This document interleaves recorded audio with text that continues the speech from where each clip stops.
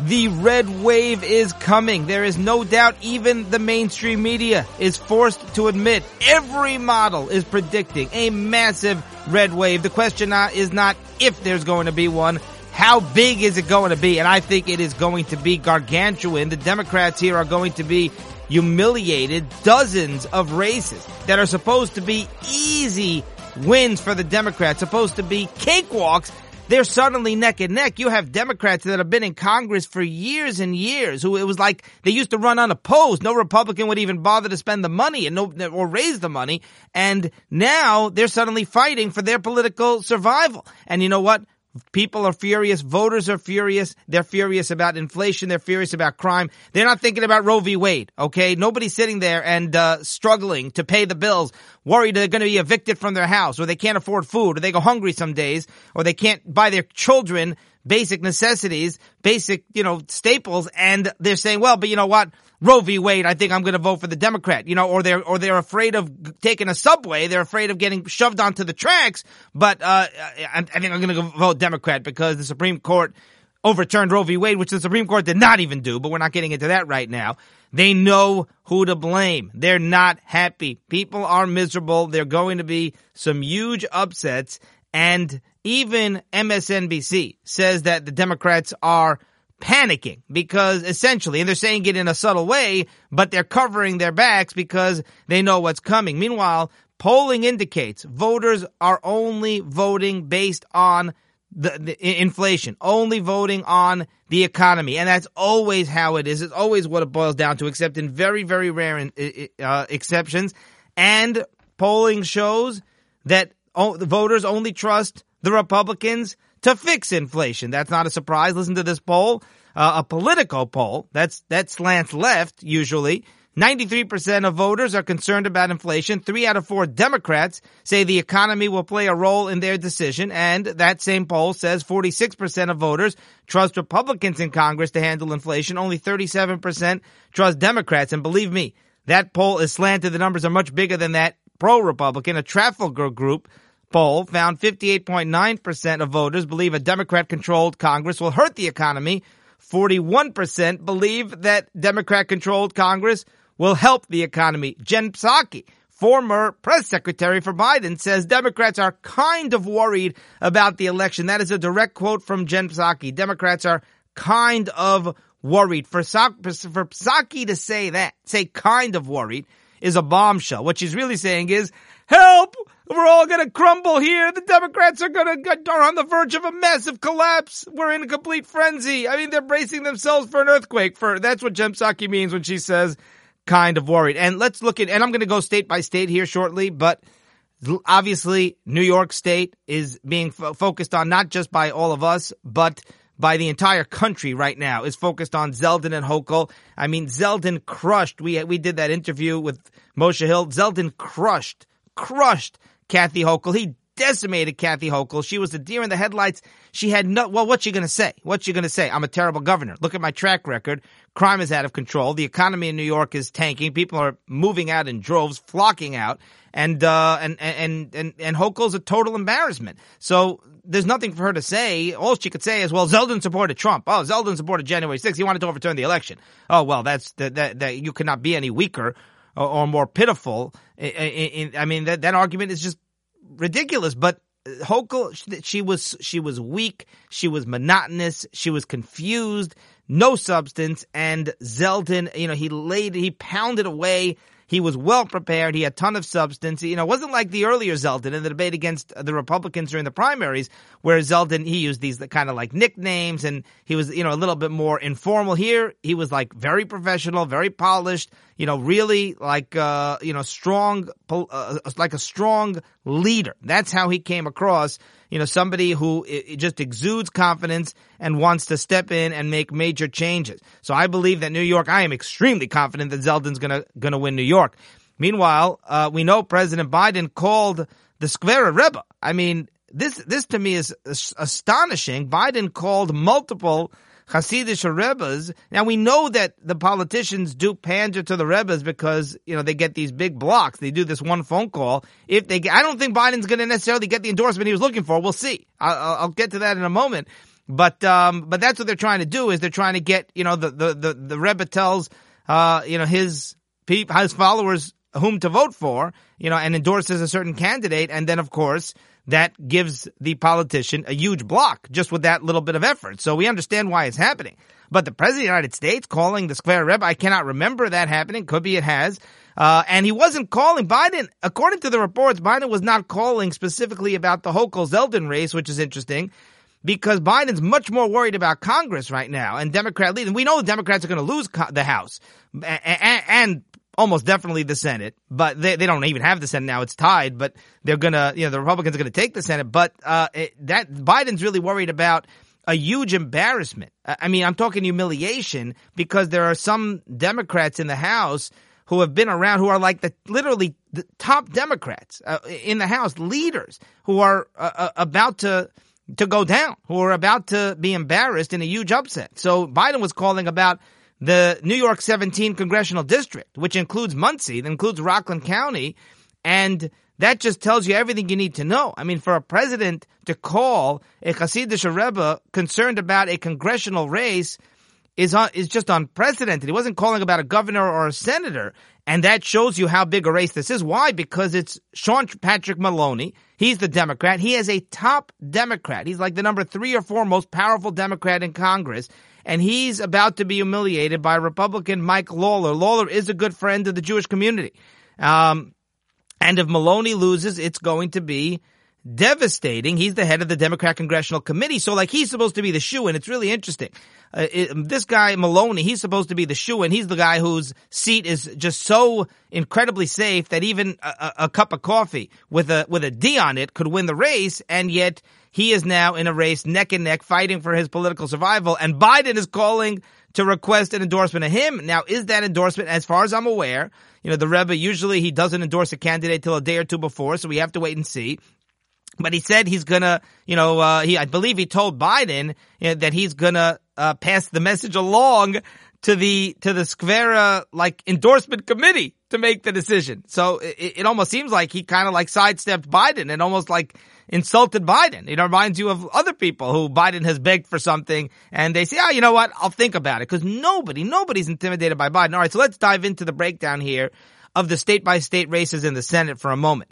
It's pretty fascinating because there are several Senate seats that were not even in play a few weeks ago that are now neck and neck and now toss-ups. So here are the states that are out of reach for Democrats: Wisconsin, North Carolina, Ohio.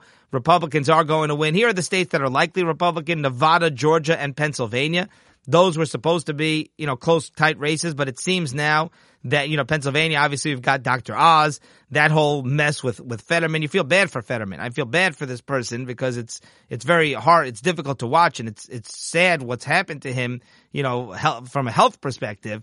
But there's no question to me Dr. Oz is going to win in Pennsylvania. Georgia, you got the whole Herschel Walker situation, and I believe he's going to win Georgia. That's not a guarantee. Nevada very possibly will swing Republican. Now, if those happen, that's 52 states. Okay, if you have North Carolina, Ohio, Wisconsin, Republican, and Nevada, Georgia, PA, that's already 52 states. But it could get all the way up to 58 states. It's a long shot, but the Republicans could win 58 seats in the Senate. And again, this red wave, there's no telling how far it's going to go. The polls, whatever the polls tell you, we know. You got to take it with a grain of salt, because the polls always underestimate the Republican performance. But listen to this. Arizona's in play. Mark Kelly versus Blake Masters. That could make it 53. Colorado, New Hampshire could go Republican. It's a long shot. That would be 54 and 55. And there's even a chance. It's not, if you look at the numbers, it's not out of reach. Vermont. Yes, Vermont, liberal, woke Vermont, Washington, and Connecticut are all in play. So if the Republicans run the table, we're looking at 58 seats. Look, that's unlikely, but possible. But a scenario, 52, 53 states, Republican in the Senate, maybe 54, pretty likely.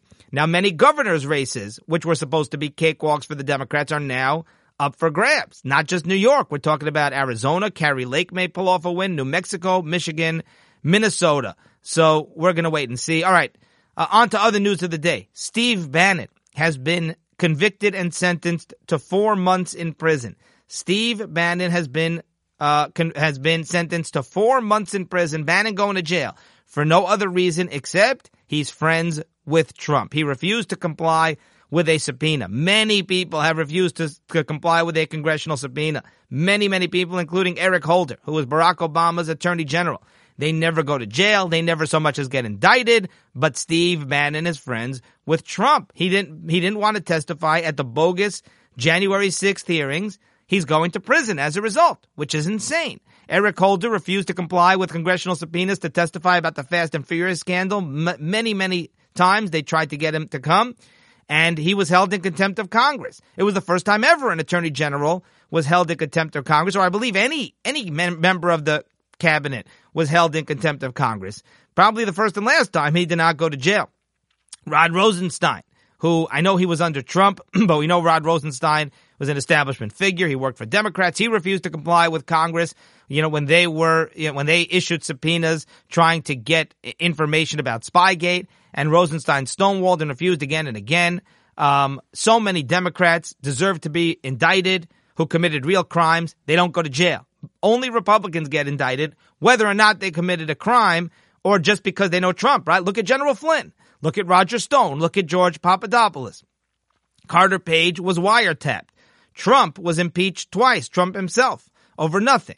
And now Trump's children, right? Look at that. Trump's children have been charged with fraud by Letitia James in New York. Why? Because you think that like they review every tax filing. You think that they review the papers. We're talking about the Trump organization that supposedly committed the fraud. Of course, we don't know if they did or did not. But you think that the children, you think that Don Jr. and Ivanka are sitting there and reading through every tax filing? You really believe that they knowingly committed fraud, assuming that the Trump organization is even guilty? And Carter Page was spied on, even though it was known that he was a CIA operative, and that's why he was working with Russian officials. So it's completely disgraceful. I mean, they literally indict, convict, and sentence to prison all these associates of Trump, but there are so many Democrats. Think about Andrew McCabe, who was referred for indictment because he lied to investigators. Never got indicted. That was years ago by the Inspector General. James Clapper lied to Congress. The FBI under Obama spied on Trump. The FBI spied on Trump. You're talking about Peter Strzok, Lisa Page, of course, led by Comey. Andrew McCabe was very involved. Not a single indictment over Spygate, except for that lawyer, Kevin Kleinsmith, who was convicted on one count, pled guilty. No one's ever heard of the man. It's outrageous. Republicans get convicted. Democrats have nothing to worry about. Republicans don't commit crimes. They get convicted anyway. You just subpoena them. They refuse to comply. Boom. We sentence them to jail. They want everybody to be terrified to ever mess with the establishment or to ever support Trump. All right. Ilhan Omar. Ilhan Omar has been spending obscene amounts of money on her own private security firm. Yet Ilhan Omar tells us that we need to defund the police. Now, police are bad. Police are bad. You should not have police. Yeah, you're going to be victimized by crime. Yeah, you might get violently attacked. Who knows what could happen? You might get shot, but we don't want the police. Don't ever call the police, and let's defund the police. But make sure that Ilhan Omar is very well protected by her own private security firm. It's just outrageous. I mean, can you say hypocrisy? So Ilhan Omar spent thousands, according to the FEC, Federal Election Commission, right? In just August and September alone. This August, because obviously Ilhan Omar's running for re-election like every member of the House. So just this past August and September, Omar's campaign spent $27,000 on security services. No wonder she's defunding the police. She certainly has nothing to worry about. But it's unbelievable how these people spend over $150,000 a year in campaign donations for their own personal protection while telling us that we lowly people, we don't deserve to be protected by, forget private security, by police departments. All right, and I need to mention this, of course, about Kanye West. I don't think we've addressed this. Kanye West, some sort of, celebrity, some sort of musician, and I guess he branched out to a lot of other things. I don't know much about him. I know he's, officially conservative. I know he's a supporter of Trump. He's an African-American celebrity. And he's mentally ill. I mean, it's a known thing. He admits to it. He's bipolar. And he has been making vicious anti-Semitic comments. I am not going to defend. His comments have been, there are not strong enough words, to describe the viciousness of his hatred of Jews and his anti-Semitism. And I'm not going to say, well, that he supports Trump, so I'm going to come up with some way to defend him. It is indefensible. He hates Jews. Okay. I mean, the things he's talked about, Jews being in power and just all sorts of things. You're not going to get into all the details now. You can find it out in many, many places. But he said really, really, despicable comments. And this is like stuff, it's like stream of consciousness. He's been just spewing it over and over again. And even when they asked him to apologize, he doubled down and defended his comments and said that he wasn't wrong. And apparently this has been happening for years. This is an ongoing trend. It's not like something he just woke up last week and decided. So, but here's the problem. The problem is that the mainstream media, they're obsessing over Kanye. And yet people like Ilhan Omar, who we just mentioned, people like Rashida Tlaib, people like Al Sharpton, and so many other anti-Semites, people like Farrakhan, so many anti-Semites on the left, somehow the media ignores. Somehow the media has no problem with anti-Semitism unless it's coming from a conservative, unless it's coming from somebody who supports Trump. I mean, it's bizarre. You literally have these white supremacists who are coming out in support of Kanye and saying, we agree with Kanye's sentiments about the Jews.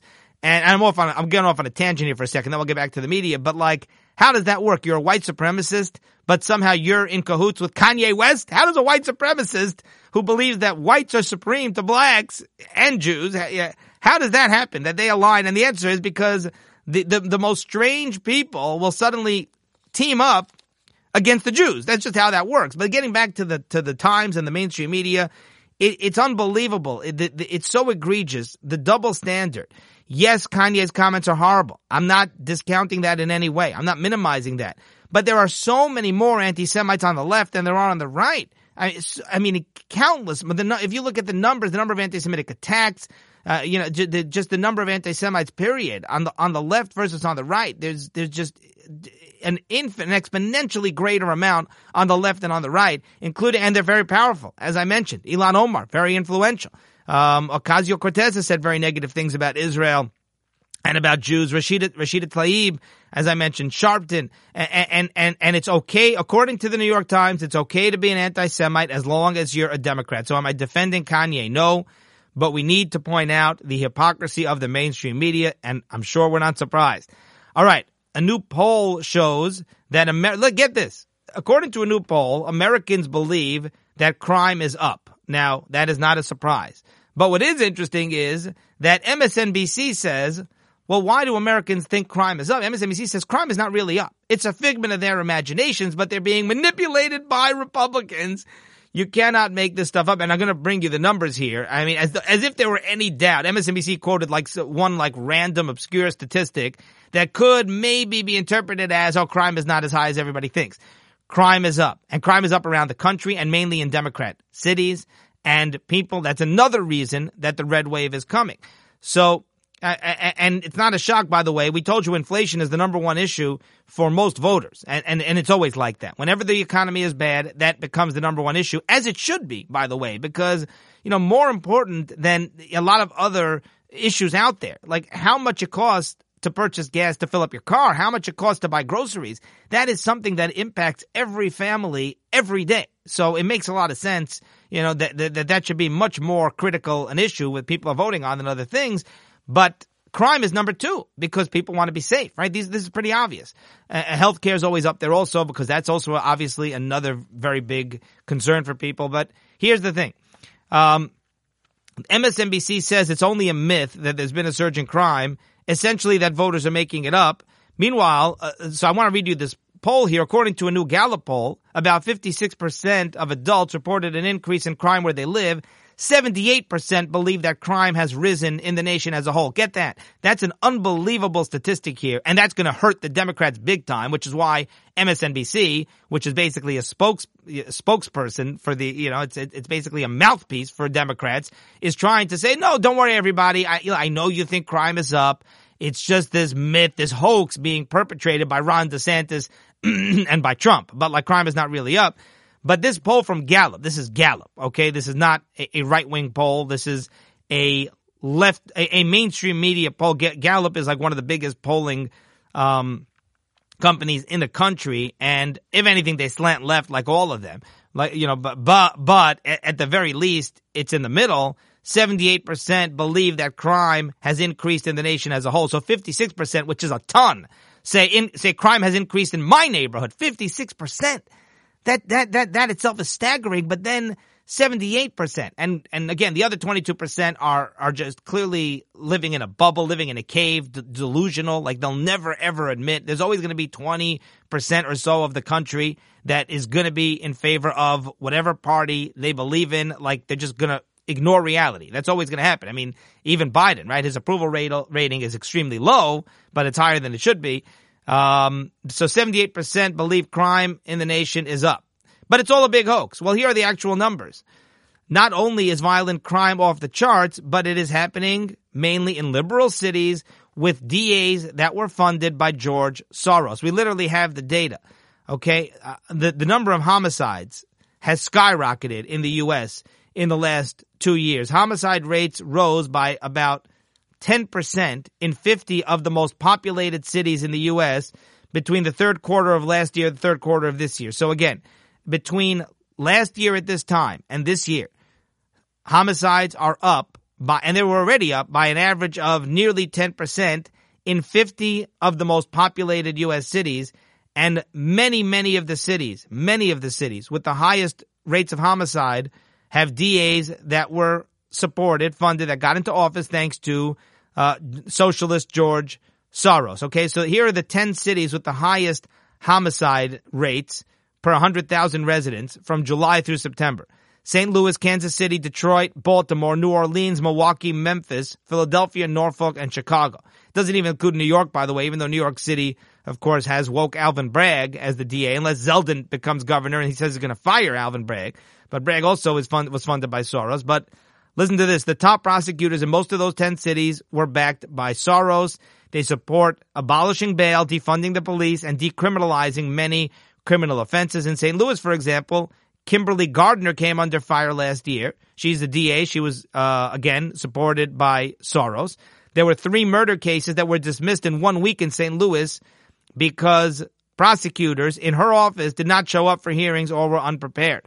And her campaign website boasts that she has made jail and prison a last resort. That's always what you want to hear, what you want to see on a DA's website, is that we make jail and prison a last resort. Meanwhile, Larry Krasner, the DA in Philadelphia, another Soros-funded DA, during his tenure, Krasner has cut the future years of incarceration in half and slashed the length of parole by nearly 2/3. He also has made a priority of not prosecuting people who are illegally in possession of a gun unless they hurt or kill people. So if somebody illegally owns a gun, Larry Krasner in Philadelphia does not prosecute them, does not charge them with any crime. That is his policy unless they hurt or kill someone. So listen, they have a gun illegally. I'm not talking about somebody who goes and gets a license and has a gun, gets the background check, has a gun legally. I'm talking about a gang member. I'm talking about somebody who's walking around, a criminal, a druggie, who has the gun illegally. We will not charge him with a crime until he hurts somebody. So let's wait for him to kill somebody, and then we're going to charge him with a crime. So crime is way up, and the reason is George Soros. But it's all a hoax, people. Don't worry. All right, a caller made the point. President Biden, we told you President Biden is unloading all these oil reserves from the Strategic Petroleum Reserve. And a caller made the point, and Biden is doing it. It's a political stunt. It's a gimmick. He's doing it here pre-election. He's unloading. He's releasing like 15 million more barrels of oil, which don't last very long. The United States uses that up in a matter of days.